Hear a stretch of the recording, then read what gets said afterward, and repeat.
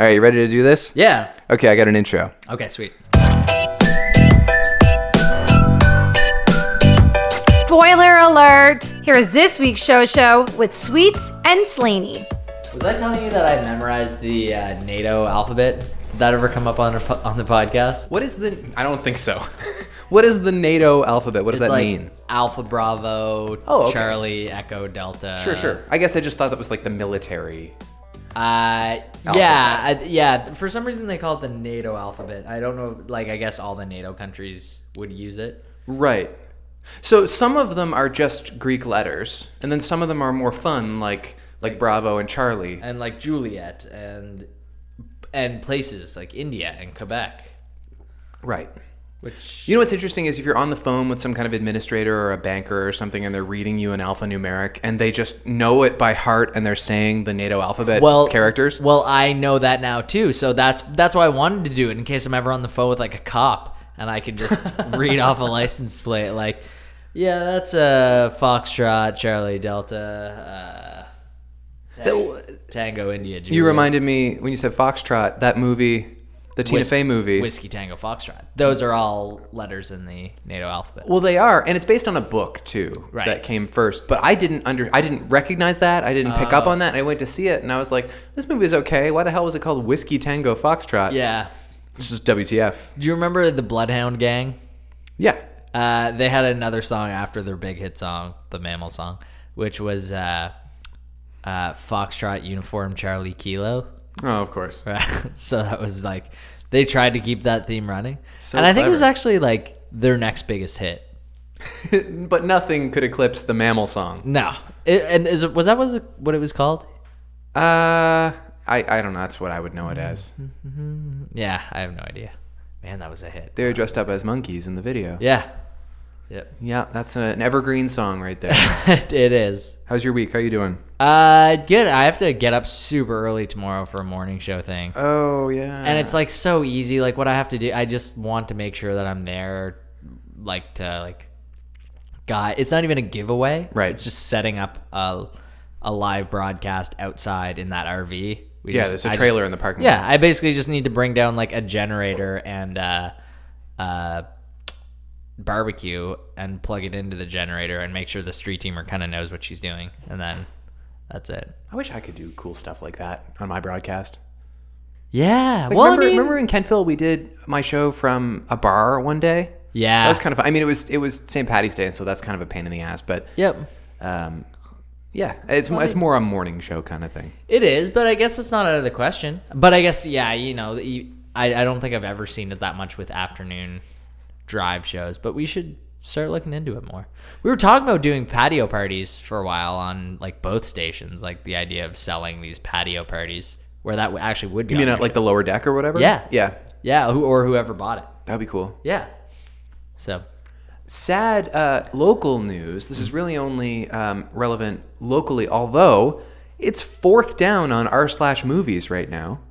News today of the closure of the Oxford Theatre. Yeah. Rocks Halifax. Yep. This is an 80-year-old movie house, not a multiplex, just a single-screen movie theater. Yeah. That was bought along with all the other local movie theaters a few years ago when Empire Theaters was bought out by Cineplex. Yeah.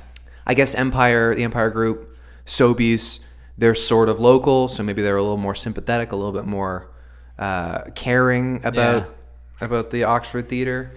Anyway, it's getting swept away for some condos or luxury apartments. That's too bad. That's one that's like, I didn't go there enough to like really start a protest about it. I go to the movies like probably every 2 weeks on average. I would say I go there every fifth movie. No way. That's probably my... So you've got a pretty average. Close connection to it. I love the Oxford Theatre. Yeah. They don't have AC, so it's not great to go in the summer. But I saw The Big Sick there most recently. Yeah. Becky and I went to see When Harry Met Sally on Valentine's Day there. Oh, that'd be cool. That was really nice. I saw Goon 2 there. Oh, yeah. Yeah, that was the most recent time. Just released in the States this week. Yeah. Jay Baruchel's been... Oh, really? He's been doing the press. He did WTF on Monday. No way. Yeah. Oh, He's I want to listen guy. to that. Cool guy. Man, he was the best. Yeah. He was like the best person. There's a celebrity that doesn't let you down. And I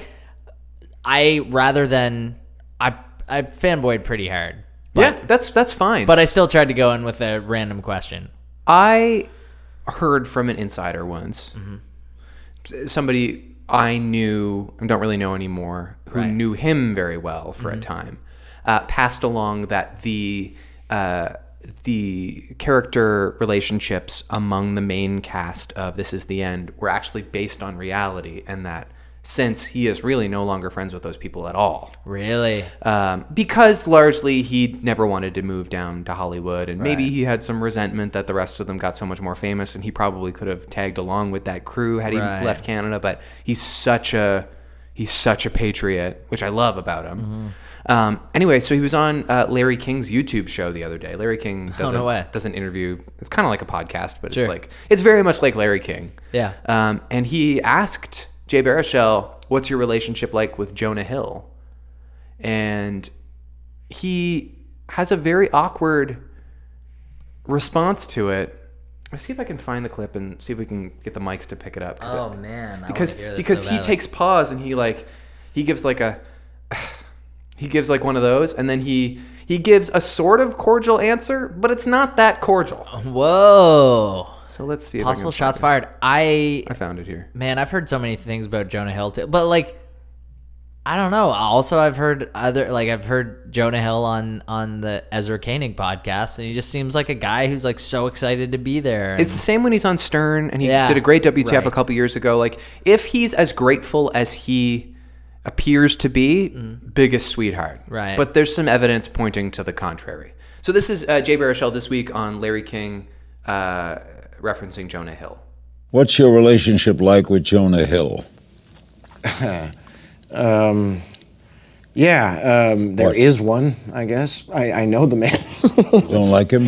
No, I wouldn't say that. At this point, What would you say? It was contentious once upon a time, but I think now we're sort of, we're each the devil the other one knows. Oh, wow. Interesting, right? Yeah, that's not a very... So how does Larry King respond? Like, where does that go from there? I think they just kind of move on, because Larry does rapid fire questions, and there's no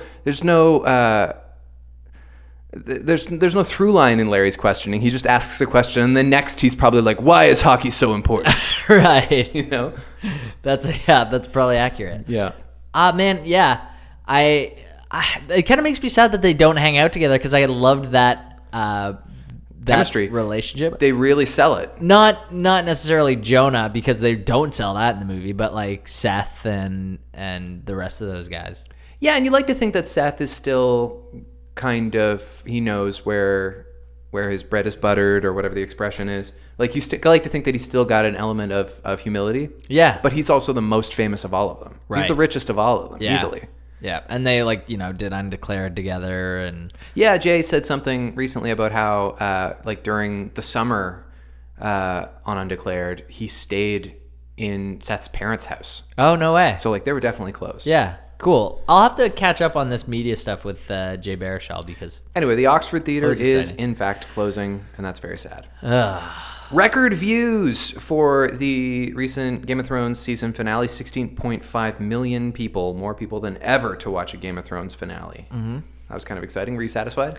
Without any spoilers? Yeah, I felt like, I hope that they're kind of just teeing everything up for the final season, and they do kind of a better job on the final season. Mm-hmm. This season didn't seem as polished. I know a lot of, we were talking, ravens can't fly that fast, and it's not realistic. Continuity-wise and timing-wise, it was a little sloppy. Yeah, it just wasn't the same as the other seasons, so it was a little bit more jarring for those reasons. But it was also way more action-packed. That's not necessarily what people want, based on that study we looked at last week that said dialogue is more interesting to people. That's right, and I think that's kind of the part that was missing. Although, a ton of dialogue in every episode. There's rarely an episode where people aren't speaking. Right, but I think a really exciting action moment goes a long way. Like, if you look at House of Cards, for example, House of Cards had one shocking action moment. Right. 5 years ago, and we're still waiting for it. People are still watching that show. It's been so boring ever since. Yeah, I agree. With Game of Thrones, where people are really into those characters and they love it, if they give us one really incredible war scene or one red wedding a year or something, I think that goes a long way. How bad would the acting, or how bad would House of Cards be if they didn't have phenomenal actors in it?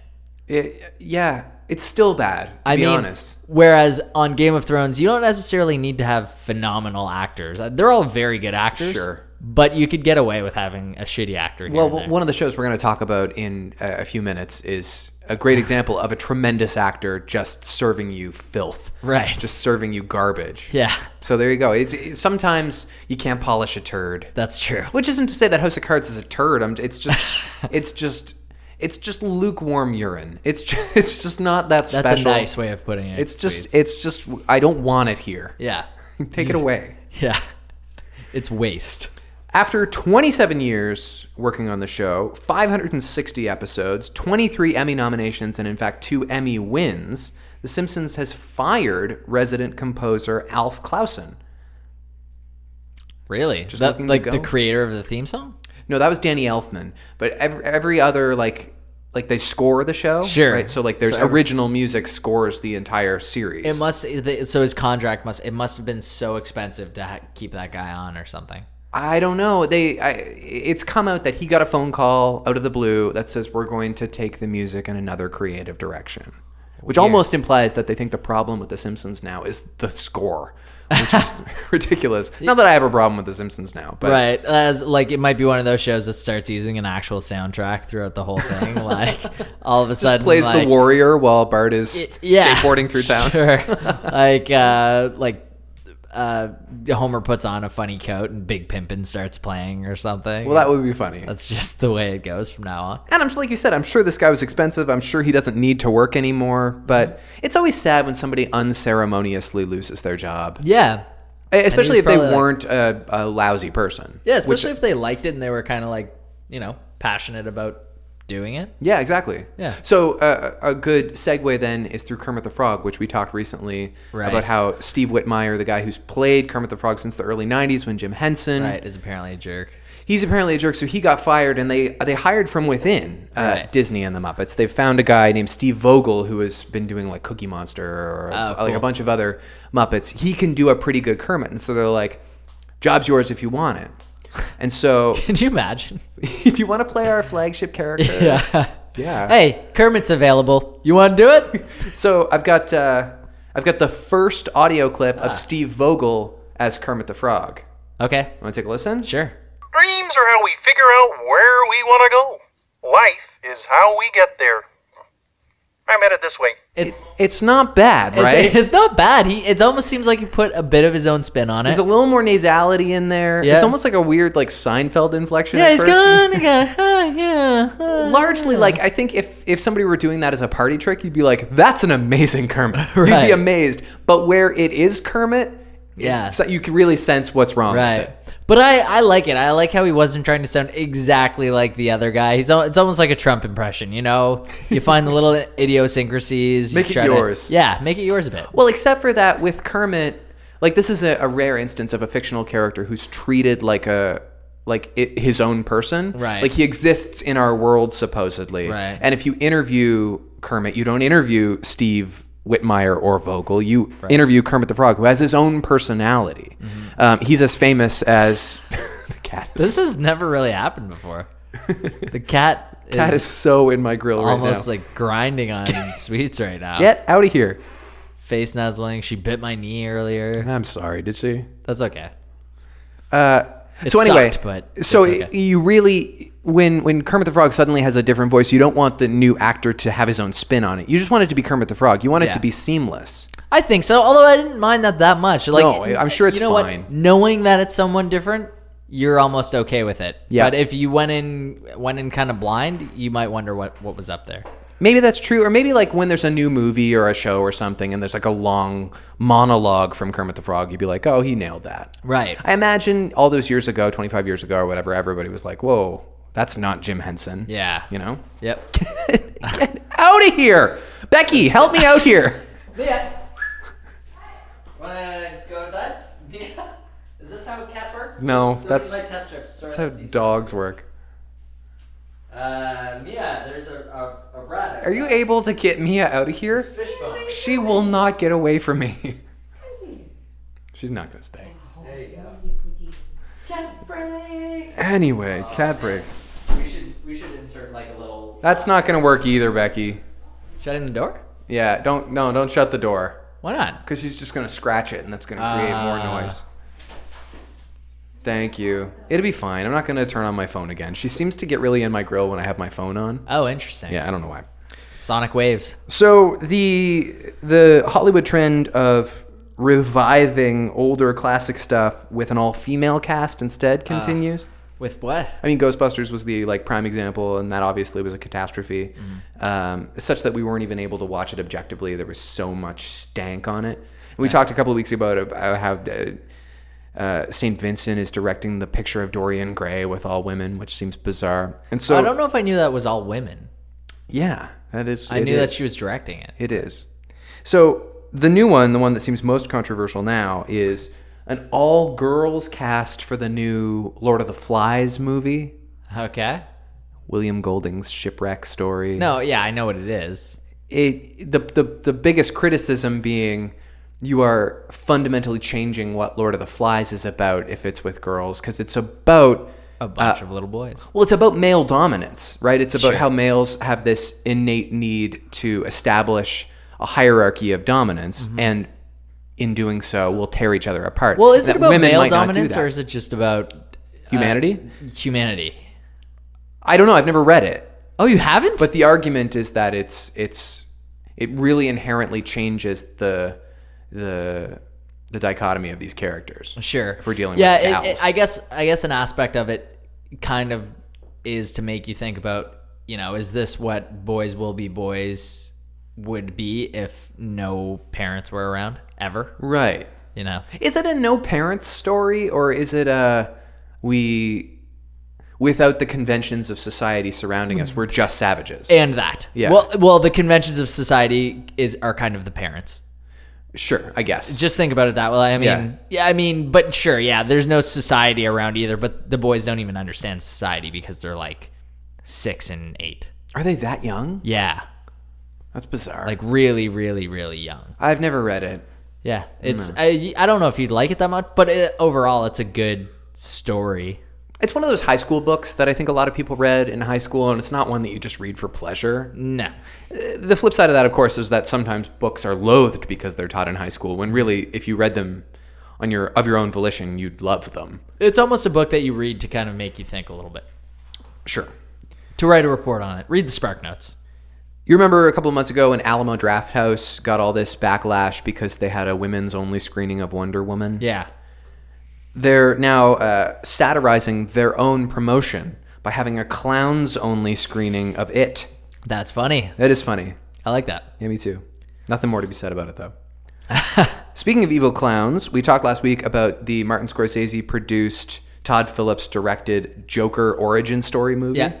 No more to be said about that since, but there has since been a second Joker movie announced, one under the DC Cinematic Universe. No. A spin-off from Suicide Squad. With Jared Leto. Starring Jared Leto and Margot Robbie. It's a Joker Harley Quinn spin-off movie created by the people who made Crazy Stupid Love and This Is Us.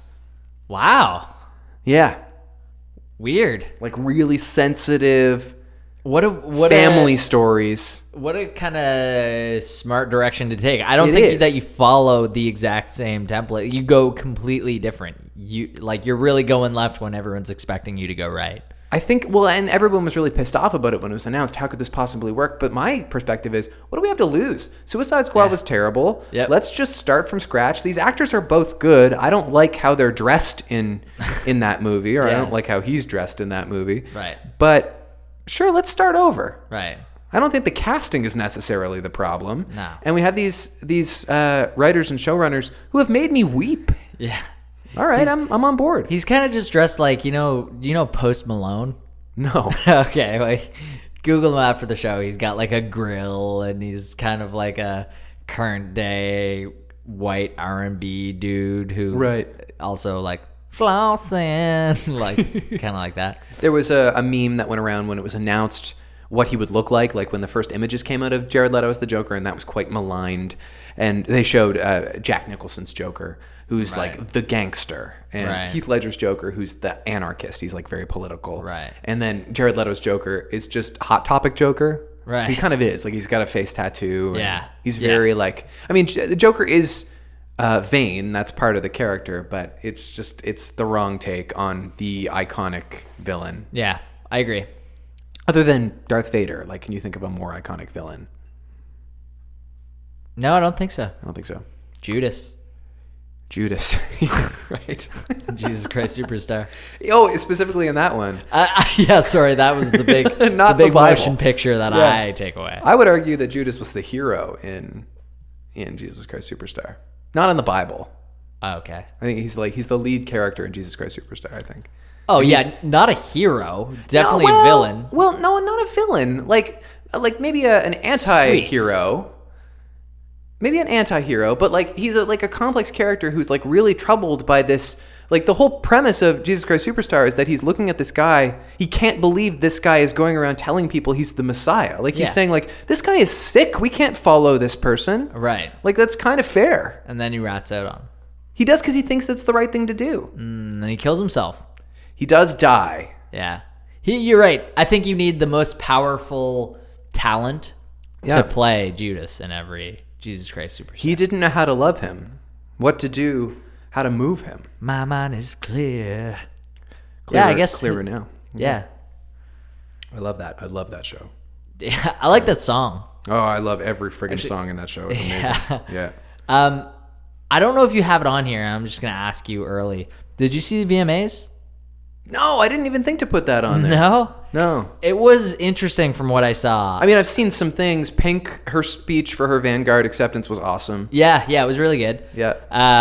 And like, you know, kind of what you would expect Pink to say too, which fit into a really good story. And I always wonder stuff like that, like at those points, is an agent like is there any did someone write that for her and that whole situation not happen? Or did that exact situation happen? I mean, there are certain people I might wonder the same, like with Taylor Swift. I mean, for all I've said how big of a fan I am, there's not a single element of her career that's not like very keenly strategized, right? Everything is artificial. Oh, and this whole video, like they premiered the video, and it was like pretty just what? It was bizarre. I like the video more than I like the song overall. But again, it's all strategy. It's all serving the narrative that how they choose to illustrate her now publicly. Mm-hmm. Pink, on the other hand, her whole MO for 20 years has been, I'm not going to be that. I'm not going to adhere to your direction of me. Yeah. I mean, that first song, LA told me you can be a rock star. All you have to change is everything you are.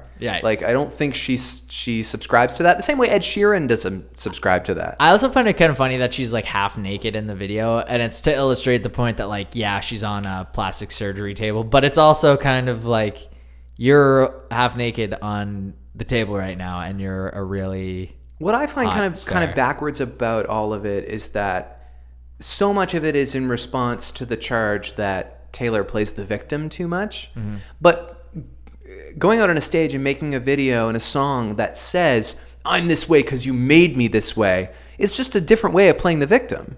Yeah. It's just a new, angrier version of playing the victim. Right. So I don't really buy it. I know. Katy Perry was the worst host. I mean, like, I haven't read any articles about it, but from what I saw, it was just like, man, this I don't know who her writers. You know, usually, Lonely Island. If Andy Samberg is hosting the VMAs, you have the Lonely Island, you have a bunch of their comedy writer friends. That's right. What happens when Katy Perry's hosting it? Who's in charge of getting the writers for it? They've made it work for like the Country Music Awards when they have Carrie Underwood and Brad Paisley do it. They just like have a natural like vaudevillian rapport. Sure, but she's just up there again. Katy Perry's so artificially put together, so we don't really know what she's like. Right. And she tries to be like the anti-Taylor Swift, I guess, so she's able to say the F word and like she's able to be kind of cooler. But she seemed like a bit more of like a comedy, like, whoa, this is crazy. Oh, like her whole opening skit was that she was in space for the last couple years, and then the whole thing when she like came back down was like, whoa, so I'm sure nothing crazy has happened. And then she like opened up a paper and it said the world is on fire, and she was like, oh my god, the world's on fire. That's not an original premise. What happened? Who's the president? I know, I was so shocked that this was her A material. This is cutting edge. I know she didn't write it, but that's worse. Yeah. They could have hired really good people. I know, and made some like funny stuff. Nothing was, they had a whole segment on like the fire festival. Oh, Like, Lord. she's like, oh, so I'm just checking some voicemails here. Oh my God, here's one from my friend. And it's like, hey, I'm about to go to this cool festival. It's called the Fire Festival. Anyway, see you later, batch. And then there's like another message, and it just slowly explains how crazy and bad the festival was. But that happened in like February. I guess they're just trying to serve what they think teenagers want to teenagers, because it's a show made for teenagers, right? Like you can tell by the press photos are just littered with YouTube celebrities that you and I can't identify. Yeah. It's a show made for teenagers. And so, I mean, as is everything MTV. But I remember there were some special VMA years, and there's some special years, like even as an adult, you're like, oh, that's cool that happened. But this year, it was like the closest thing I could remember is when P. Diddy hosted the VMAs when I was like, I don't know, I was probably like 18 or 17. Right. And he's like, the whole theme for the night is anything can happen. So, and you're like, this isn't funny. It's not cool. It's just like a weird thing that they paid a bunch of money to P. Diddy, who's Right. But some of the most iconic VMA moments were not scripted, like the Kanye West incident with Taylor Swift. That's true. And in those instances, I'm totally okay with it. But like, I feel like so much revolves around the host. Yeah, that's fair. Yeah. Yeah, that's probably true. And I was hoping that some cool unscripted stuff would happen. I was hoping even maybe like Katy Perry would like go at Taylor Swift. I don't know if it happened because I turned it off to watch Game of Thrones, which half the world. I don't think probably Taylor Swift was there. They just showed the video. Yeah. But I mean, it was important that they show it there because of that iconic Kanye Taylor Swift moment, Right. Where that was like the origin of Taylor playing the victim. Like Yeah. she'd been writing heartbreak songs or whatever for a little bit. I don't know what's the matter with me tonight. I can't seem to. I'm trying to talk too quickly, I think. That's all good. Drink more beer. I'll just drink more beer. That was the origin of Taylor being a victim. And so now she's come back to the VMAs. She's had some major moments happen on this award show. But She didn't have to be there. No. But they said, oh, this is the time and the place to release this song. And I had another thought about that song, Look What You Made Me Do. It has occurred to you, I'm sure, that it sounds like I'm Too Sexy for My Shirt. No. I only heard it once. It sounds exactly like I'm Too Sexy for My Shirt. Really? Oh, look what you made me do. Oh, yeah. It sounds exactly like it. And I have a feeling, because I can't envision a situation where they thought, let's take this old song and sample it. Mm-hmm. That song. Right. I thought of Right Said Fred. Yeah. It occurs to me that they might have written the song and before releasing it realized this sounds a lot like Right Said Fred, I'm Too Sexy for My Shirt. We better call him and offer him a writing credit, which he would of course say yes to, right? Because he's going to make so much money. Yeah. The same way Tom York did that with Creep, which sounded exactly like the Hollies, The Air That I Breathe. They were like, oh my God, I didn't do this on purpose, but I need to give them a writing credit. And Bruno Mars did it with what was his name? But he had a whole song that was "Don't Believe Me, Just Watch." Go down on my chain. Go down on my watch. That was Uptown Funk, wasn't it? Yeah. Yeah. But the "Don't Believe Me, Just Watch" really was such an important part of the song. And it was clearly taken from that song, which was released like 3 months earlier. Was it Marvin Gaye? Because the Marvin Gaye estate are like friggin' vultures trying to, like, if Marvin Gaye said the word "the" and you say the word "the," they're ready to pounce on you. Right. No, it was like a kind of underground rapper who had like just got out of jail and had a pretty significant hit, but like hasn't had anything since. And he's probably a millionaire now just because of that writing credit. Isn't that wild? You just get that phone call? Yeah. That's crazy. It's like, sweet. Bruno Mars is the man. Joss Whedon was hired to do script doctoring for the new Justice League movie because they can't get their shit together on their own. They can't do it on their own. There's nothing in Joss Whedon's contract that says he can't jump from He's not Marvel owned by DC. Marvel. He made 2 Marvel movies like 6 years ago. Yeah, I guess so. They probably won't want him back now. But they just can't get their shit together in any capacity, and they're making this Justice League movie. So a while back, they hired Joss Whedon to punch up the script. And this week, it was announced he's getting a writing credit, which basically means he came in and he was like, what the fuck are you guys doing? Yeah. And had to gut the thing. Right. Because he's getting a writing credit now. Right. So that's kind of cool. Probably will help it. How much do you have to write to get a writing credit? Probably not that much. Right. But he was able to say, okay, I know you hired me as a script doctor, but I've done enough we're changing those terms. Right. Right? Yeah. Because there are lots of movies that are written by like 8 people. Right. So he started like carving out storylines. He's like, this should happen to get. We'll develop this more. We'll Yeah. ditch this. You don't Right. need this. Yeah. Interesting. When does Ragnarok come out? Or did that already come out? Thor Ragnarok? I've never heard it pronounced out loud. I don't know. Probably soon. I love the Thor movies. That movie looks especially badass. Yeah, Like yeah.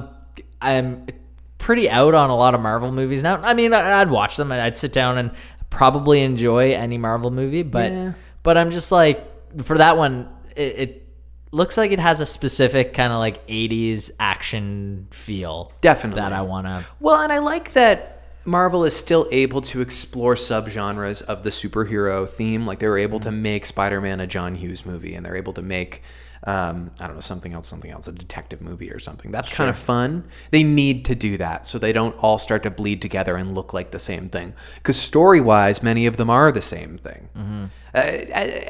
Evidence that I don't care anymore and I kind of have fatigue is the fact that I never saw Guardians of the Galaxy 2. Right. And that's supposed to be a different kind of speed than most of them. Really? I just don't want to. They're supposed to be, but I bet, do you think if you watched it, you would enjoy it? Probably, Yeah. but I just have no urgency. Yeah. Nothing's pushing me to. Interesting. I think there's probably some good rips of it now. I want to check it out. The upcoming 19th season of Law & Order Special Victims Unit is going to tackle the Charlottesville attacks. Oh my God. So you know how Law & Order kind of appropriates real news and turns it into drama? Totally. That's what they're going to do an episode about. So, just an episode. I mean, I guess. So it's going to be still in New York, but it's just going to be hitting on the features of Yeah. Oh, we have a pro-whites rally or something to deal with. Yeah. Ice Cube will say something. You're telling me that these John Mulaney guys bit. are out here. Yeah. Yeah, you got it, Ice. Okay, so they released the first image from the upcoming Queen biopic, Freddie Mercury biopic. The movie's called Bohemian Rhapsody, which I think is the weakest shit I've ever heard. Yeah. That's so weak. Bohemian Rhapsody is supposed to not mean anything. Right. And you have this whole catalog of other songs that you could like at least bend your perception of the titles and understand why they would name the movie after that. You make a Freddie Mercury movie called Somebody to Love.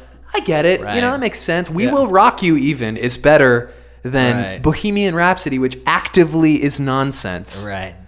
Anyway, that's not the news. Yeah. Okay. Sorry. Go to the news. I just went through this Reddit thread of this image. It's just like a Live 8 image, like from when they played.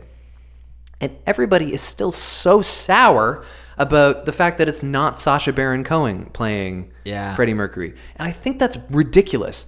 First of all, he's 45 years old. Yeah. He's like older than Freddie ever was. Right.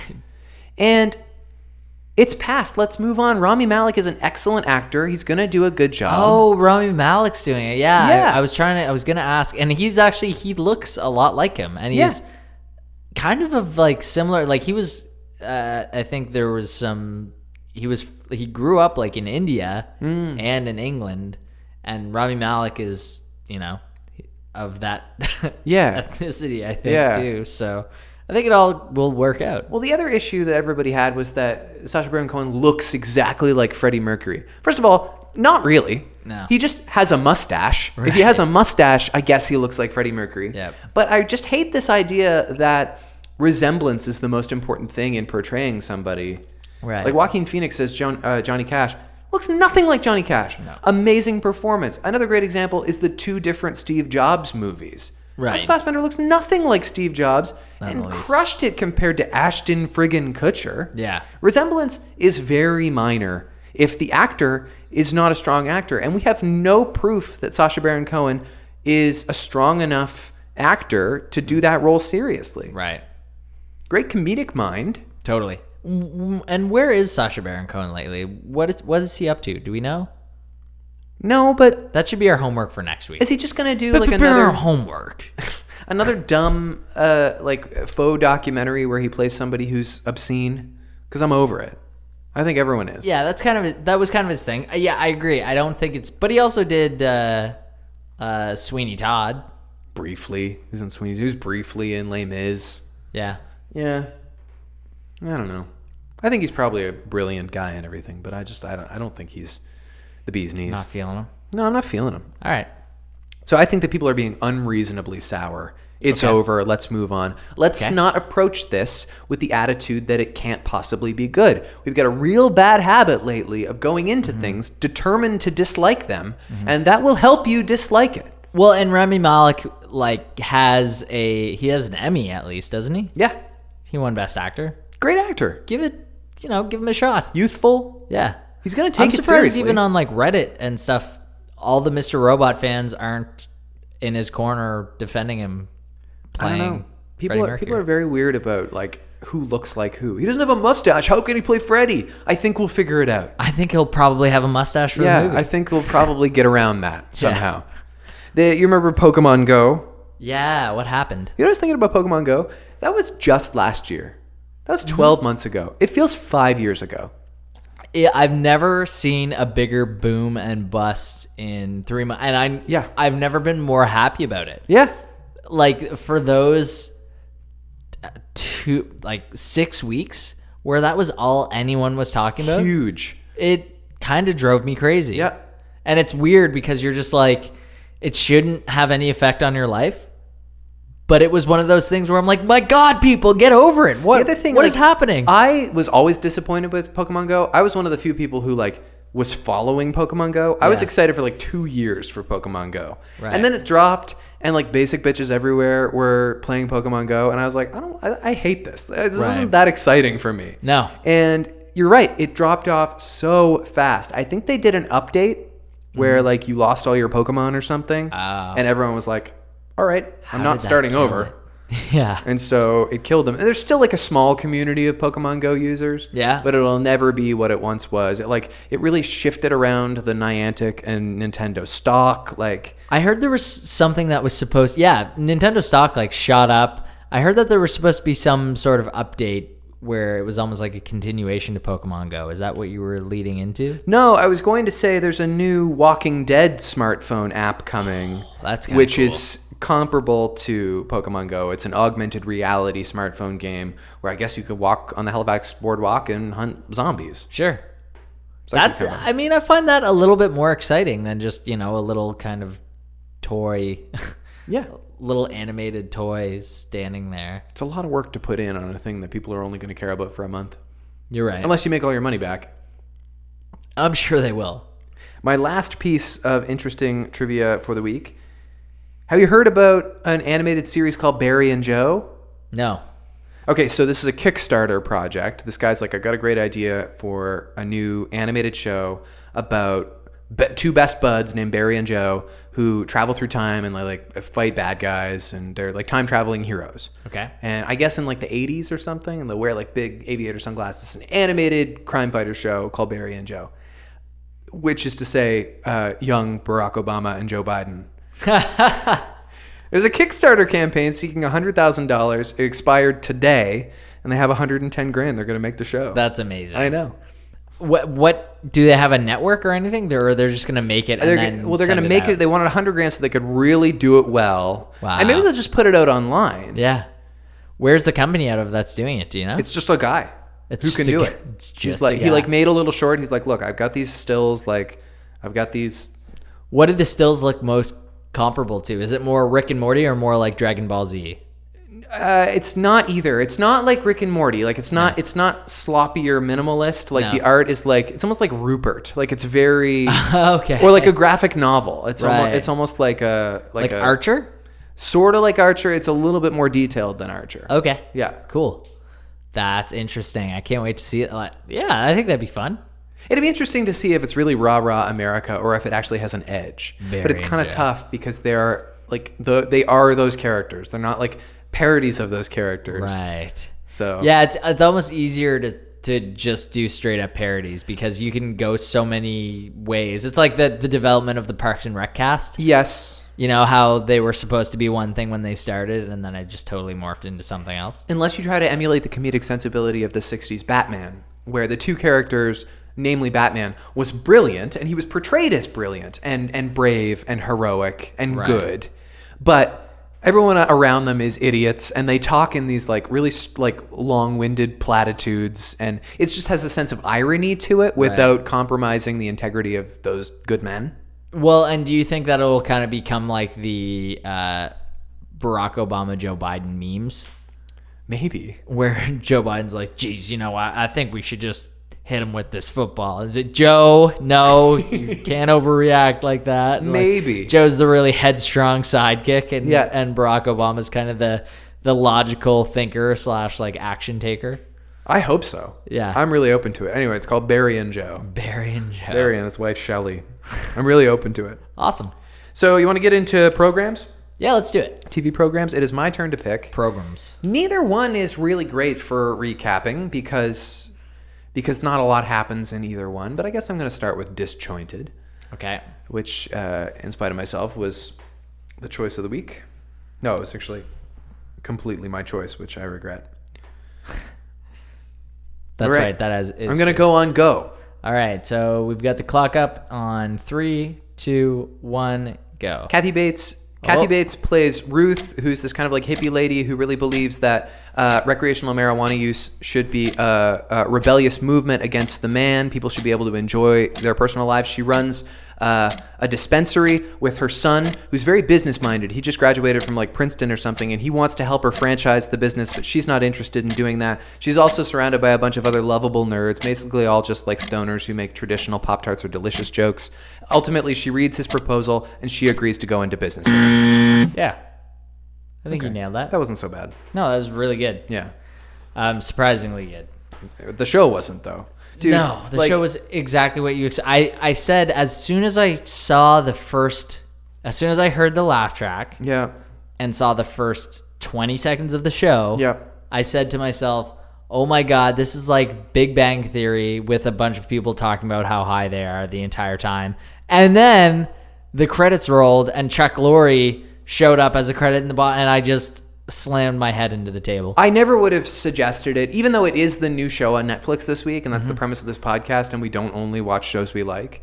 I never would have suggested it if I had known it was Chuck Lorre, because there's just nothing to say about Chuck Lorre. No. Like, I feel kind of sad for him. Like, I have this idea of him that he's actually kind of a brilliant artist. Right. And he's backed himself into a corner where people only want schlocky shit from him. Well, so he probably has like the next American Buffalo in his right side table that he's written and is so proud of, but nobody wants to come stage it. Right, and you gather as much from the end credits at the show, after the little note that appears for like 10 the little seconds. flashcards that used to come up at the end of.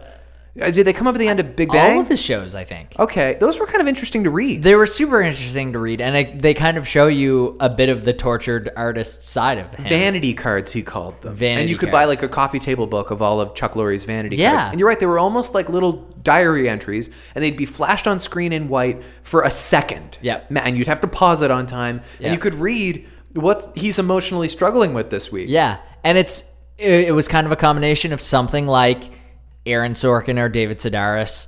That's the way that I always kind of thought of it, and that's the way I kind of think of him. You know, we were talking about this a little bit earlier, how he might be Aaron Sorkin if he tried, and Aaron Sorkin could probably do what he was doing and make $1 billion, or he could stay true to what he wanted to make and get an Oscar. And I don't want to completely reduce the American broad sitcom. Like what broadcasting is. You're trying to reach as many people as possible. There is something to be said for boiling it down to the lowest common denominator and the easy jokes. Yeah. And if you box the laughter, people at home will think it's funny, whether it is or not. Yeah. But we've all seen the clips of The Big Bang Theory. If you edit out the laughter, it's painful. Right. Not because those writers aren't good or because the actors aren't good, because the product is so distilled down to a science, so to speak, in the case of The Big Bang Theory, that there's no soul in it anymore. Right.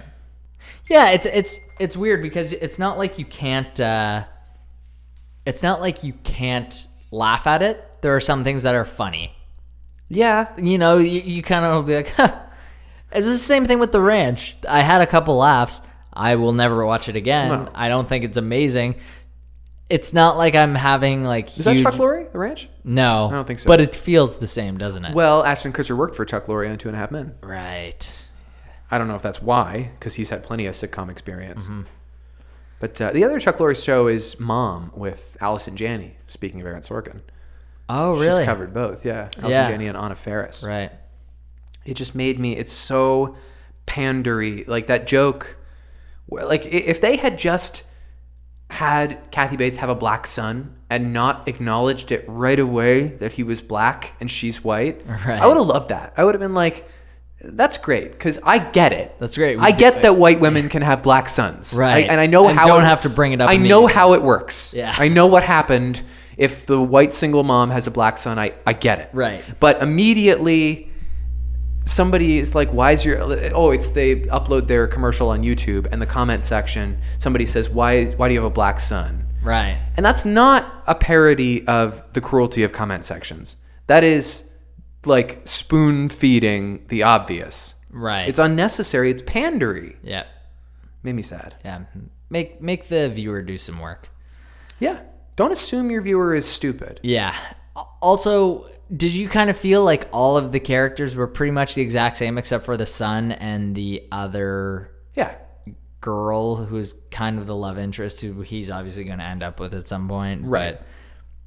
But also there was no like depth beyond the son and her. Like the other two were just like, we're so stoned all the time that like we don't know what's going on. Which, by the way, I don't think was very good for the weed culture. Yeah, the normalization of marijuana culture, which Definitely is something that's not. like that should probably not be treated with like so much hostility and judgment. Especially where you're trying to show how dispensaries are important in the show. Yeah. It's just making a huge spoof of it. I don't know if Chuck Lorre actually like doesn't believe in it, and that's why he feels so. Why would he do this show fine if that's the case? Yeah, maybe he feels like it's actually just totally fine to spoof. But I feel like you almost have to be like watching it. I was like, oh, Chuck Lorre must, maybe he gets stoned regularly. I mean, it would be fine. He probably does. It would be fine if they wanted to do a show about a weed dispensary and there was stoners in it. That stands to reason. There's going to be some people who love corn pops or whatever. That's necessary. But it requires that Kathy Bates is the brilliant anchor who's well-spoken and responsible. She's not responsible. That's what's frustrating about Kathy Bates. Yeah, you're right. Is that she's lazy. Her life's and kind of a mess. She completely shirks her love for her son. She doesn't pay any attention to the things he's passionate about. Yeah. And that's really bad for the depiction of marijuana in media. Yeah. Which again, like, I don't have a relationship with marijuana. I don't use it. But I think that it is harmless. Right. For the most part, when not abused. Sure, yeah. Yeah, I know. It's funny because I thought the same thing too. Like, and you articulated it a lot better than I could, but the fact that she was a shit show. Yeah, she's irresponsible. Just made, it didn't reflect nicely. Like, it's not a good depiction of what marijuana could be. The son might be the best depiction of that. The fact that he got an MBA. Well, he's not a stoner. He doesn't appear to use marijuana. Does he not touch it at all? I don't know. Was he smoking on the deck or was he just smoking a cigarette? Was he smoking at all? I think he was smoking. Yeah, I think when he was up on the roof with that girl, maybe, and they were kind of realizing that they're actually in love with each other. Maybe. I think he was getting high then. The other character that royally pissed me off was the customer, the woman who's like exhausted mom who needs a new way to unwind, and she's like really pent up and exhausted, and she's gonna come in and buy some medical marijuana. Yeah. And by the end of the episode, she is giving the steering wheel a hand job. Yeah, well, first she's behind the wheel of a vehicle under the influence, which is not. That's great. what I was wondering too. And she is immediately turned into Kathy Bates, and she doesn't care about things anymore. Right. And again, that's not good for the image. Yeah. So I really took issue with that. What did you think of the fake commercials that they littered throughout? Like, again, I said earlier, I almost appreciate some of the chances that they took. That was a little more artistic. Like, I thought it was a bit gutsy, but it was so like, that's what I would expect like a junior high school to make. Yeah. It was a commercial about, it was basically like a parody of a Coors Banquet commercial, but it was all about weed. You know what was an aside that wasn't junior high-esque at all was the very unusual animated dream sequence about the security guard having PTSD. Going to Iraq. Yeah. Yeah.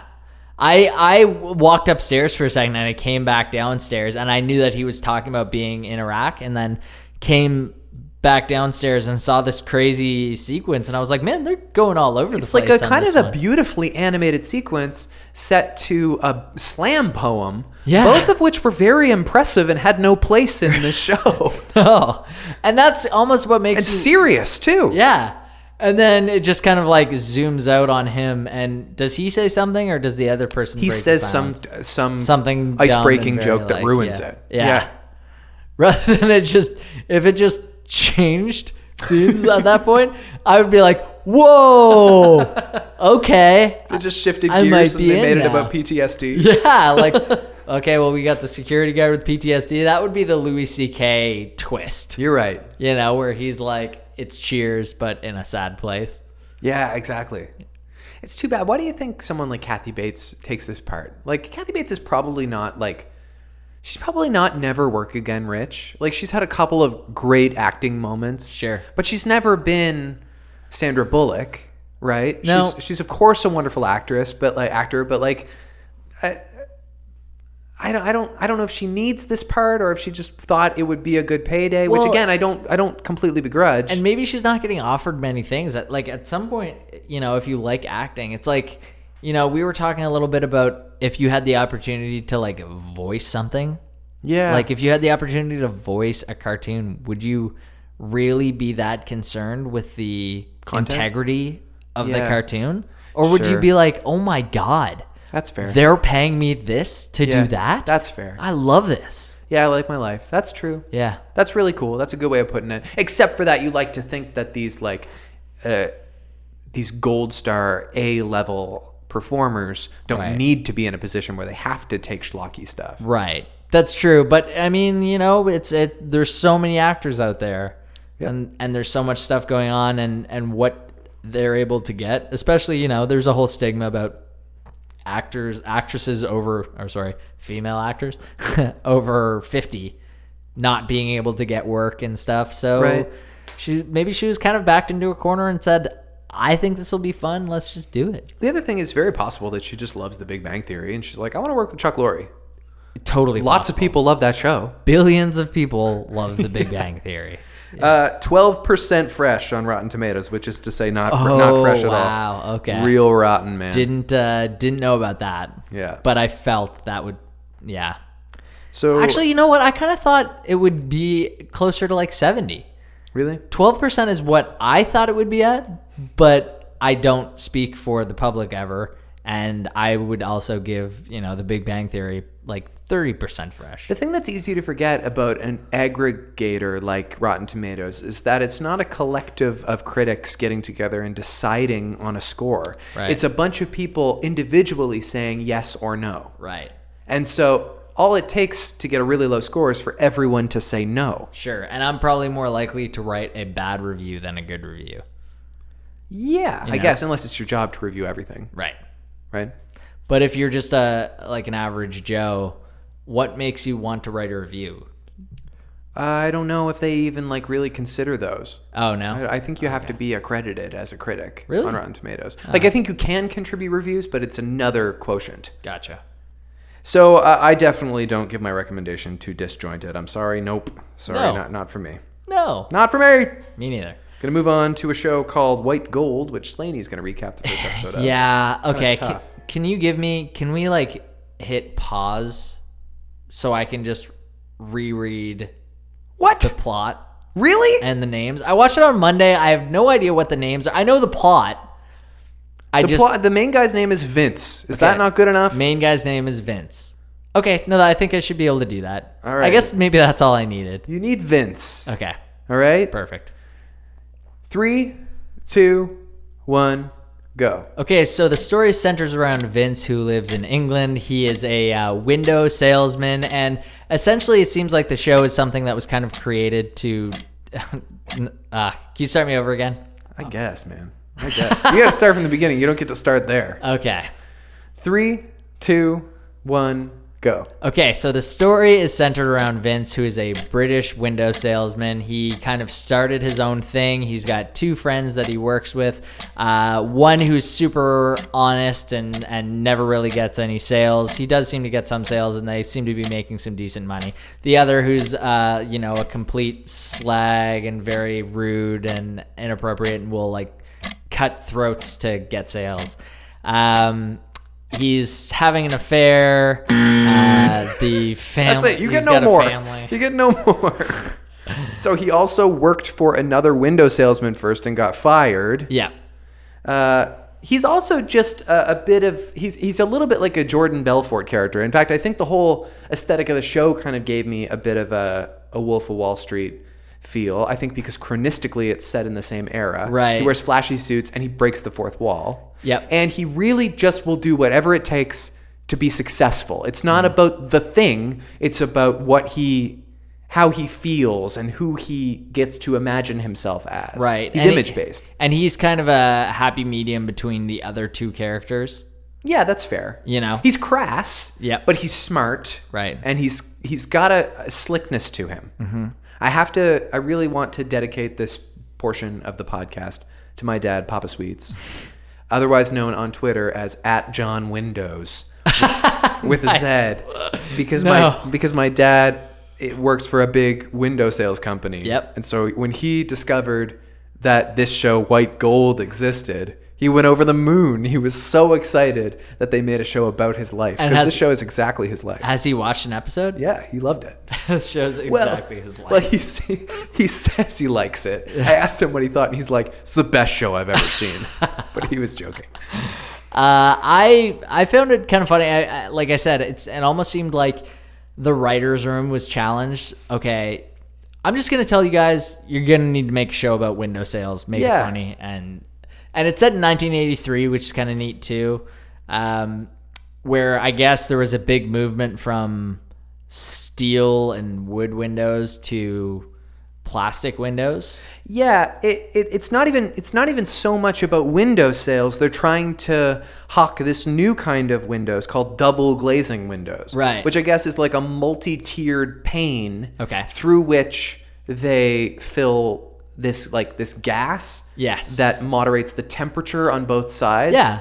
That's a thing that actually exists, I think, unless I'm a slave to advertising. No, it absolutely is a thing, but it was like the revolution of windows, and so that's what he's getting in under. Sure.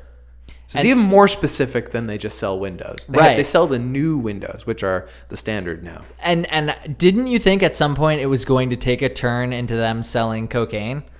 Because I thought maybe that was just the Wolf of Wall Street aesthetic. I thought White Gold, so he starts as a window salesman, but then he's in the car with this guy doing coke. Yeah. And where's this gonna go? No, it's all window sales. Well, we already have enough shows about people who turn. You're totally drug right. Lords. You're totally right. And I thought it was like relatively funny. Now, 2 of the 2 friends are both from a show called The In-Betweeners. Right. That was a BBC show. And so you were able to identify right away that it was probably the same creator. Is it the same creator? I didn't end up looking it up. I meant to do that. You didn't watch the show, did you? I didn't watch The In-Betweeners. I ran out of time. It's funny. I'll just look it up quickly. It's funny because the 2 friends are actually almost completely the same as they are on The In-Betweeners. The In-Betweeners is all about a group of like horny, awkward high school kids. It is the same creator, Damon Beasley. It is. Okay, cool. And they basically play the exact same character. You know, the short-haired guy is the really crass, like thinks he can get a lot of women, but never can, and like tries to brag all the time and talks about hooking up with the other guy's moms and stuff, and never has a chance with any female at all. Right. And the other guy is like kind of the honest guy who kind of does have a chance with girls, but is a bit of a dork. And then there's like the main character is kind of he's not even really a happy medium. He's like the super nerdy one that they all kind of take under their wing. Yeah. But it's a really funny show, especially the TV show. I didn't know it was a British show. A BBC show. And they've made a couple movies since. I knew that. In fact, this show is a BBC show also. It premiered in May on the BBC, and it was scooped up by Netflix. Gotcha. I found it funny. I didn't know that the main character, that Vince was British in real life. The guy who was on, because he was a Chuck He was Chuck. He was on Chuck? No, sorry. He was Chuck in that show with Blake Lively. Gossip Girl. Gossip Yeah, Girl. well, it's interesting because I've never watched Gossip Girl. Yeah. But I'm staring at this guy and I'm like, where the hell have I seen this guy before? Right. And I've never seen Gossip Girl, so I don't think that's where I've seen him before. And I scrolled through his IMDb and I can't figure it out, but I refuse to believe that I don't know him from somewhere. Yeah. And it's so weird because him with an American accent, like he's got such a deep voice, and him with an American accent sounds super brooding all the time. It's always just kind of, I'm not sure that I want, you know, it seems so weird, and it really always rubbed me the wrong way. But now knowing that he's British, like it sounds right in his British accent, like normal, like because it is, I guess. Yeah. There's very few actors who seem to be able to seamlessly make the transition between accents and actually maintain the integrity of their vocal timbre. Yeah. Dude who plays Legion. Oh, Dan Stevens. Yes. Yeah. He's great at it. He's got an amazing American accent. Daniel Radcliffe has a really good American accent, too. I believe that. Yeah, really good one. What else do we have? Interesting stuff. Hugh Laurie, too. Oh, yeah, Hugh Laurie's the best. It's easy to forget that he is British. Yeah. In fact, I've seen enough of him speaking American now that I'm like, whoa. Yeah. I know. In your deal, and you don't have to name any names, in fact, you shouldn't, but in your dealings with salespeople, do you ever get the stink of the stereotypical salesperson who treats it as a game and they're like, they don't have what it takes, and they really look at it like it's like they're out there hustling? I mean, I think, I've worked a number of jobs in sales. Yeah. And I think... Yeah, no, like selling sneakers at Sport Check or something. Right. You must have a guy like that on staff. I think there are all personality types in every type of job. And you're going to get the type of people at whatever workplace that you're in that will kind of just do whatever it takes to get to the top. And, hopefully those people are screened appropriately. But sometimes they fall through the cracks. And yeah, like, especially at Sport Check when I was selling sneakers, I just feel like there's so much that I'm saying that is could just be. You haven't incriminated yourself at all. I've just incriminated a company. No, it's not. No, like what I was going to add to it is that sometimes those people are a little bit difficult to work with, but they're often the best at their jobs. Yeah, definitely. And that's the case with this guy Vince. Yeah, absolutely. Like, but was he really hard to work with? You wouldn't like him if you knew him. You'd be like, fuck this guy. That's probably true. I always try to give people the benefit of the doubt, though. I don't. That's different from me. You me. immediately see through them and say, no.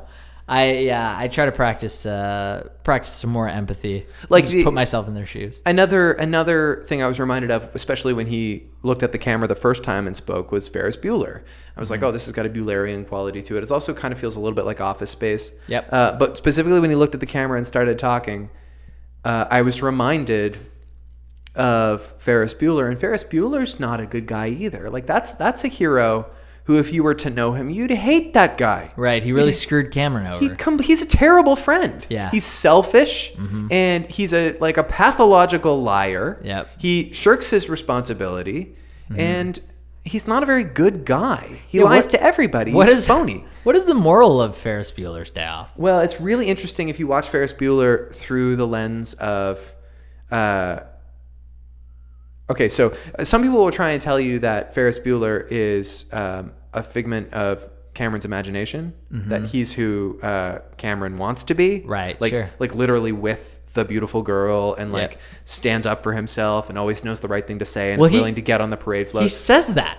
He's like, oh, I can't be Ferris Bueller, who's always gets the girl and says the right thing. And so I think that's what inspires that idea. I don't really get anything from that, but somebody said recently on Reddit that if you watch Ferris Bueller just simply through the lens that the film is not called Ferris Bueller's Day Off, it's called Cameron Fry Takes a Stand, it becomes a different movie. And I watched it with that in mind, and it does become a different movie. If you really think of him as the main character, it's a beautiful story about a guy who becomes a man, and grows up. And it's kind of nice because Ferris Bueller's like, yeah, great. He knows that he he knows that he can push Cameron around, but he loves Cameron, and so he wants Cameron to stand up to him. Do you think that John Hughes is Cameron? Yeah, I think so.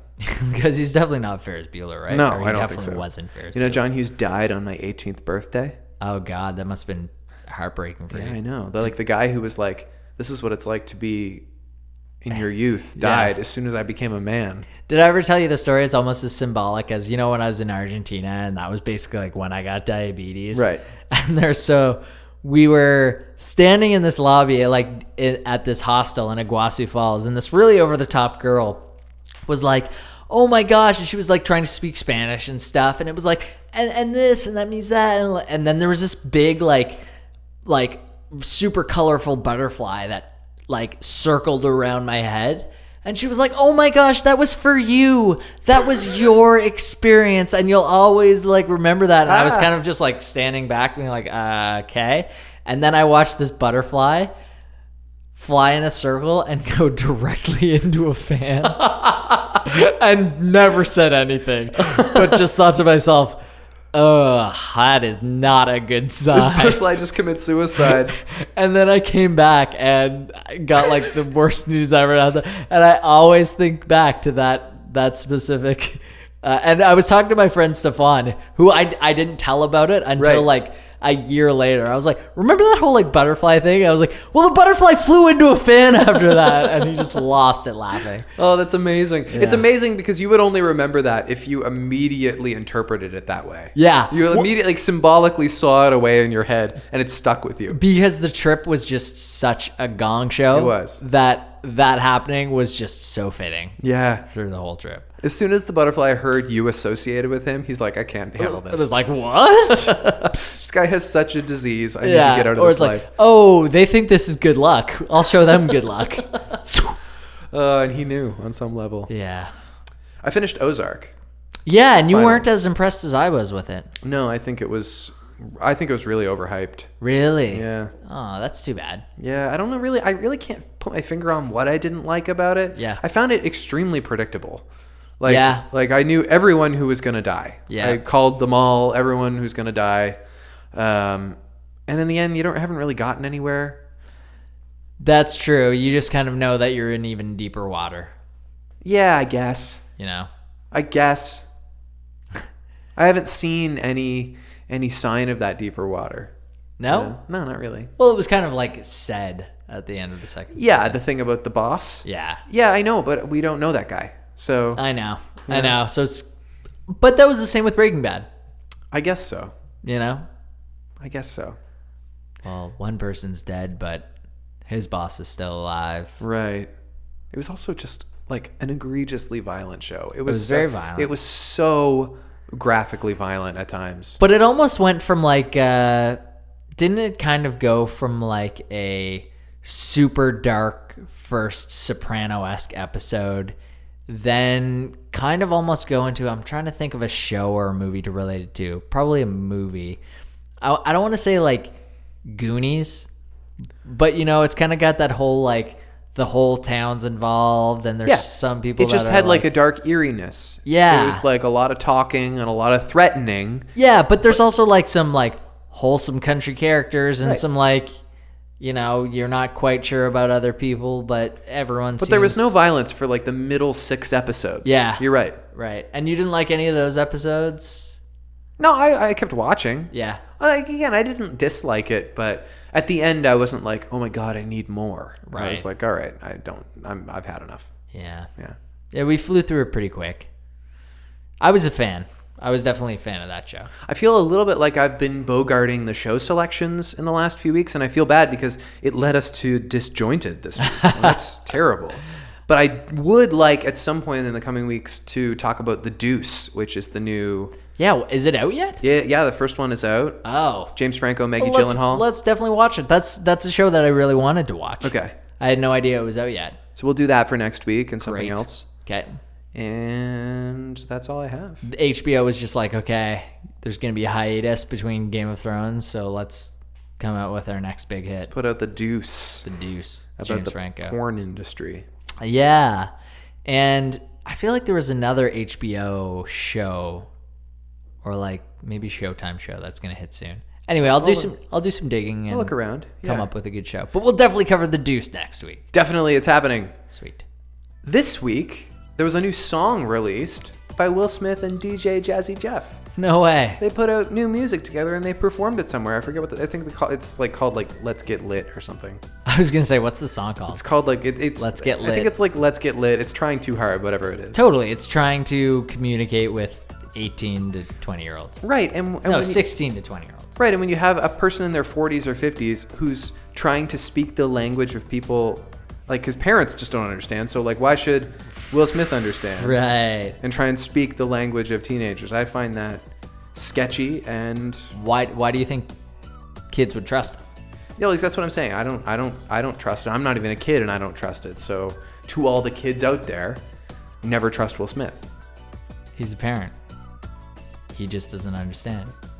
He's not to be trusted. He just don't understand. He just don't understand. He just don't.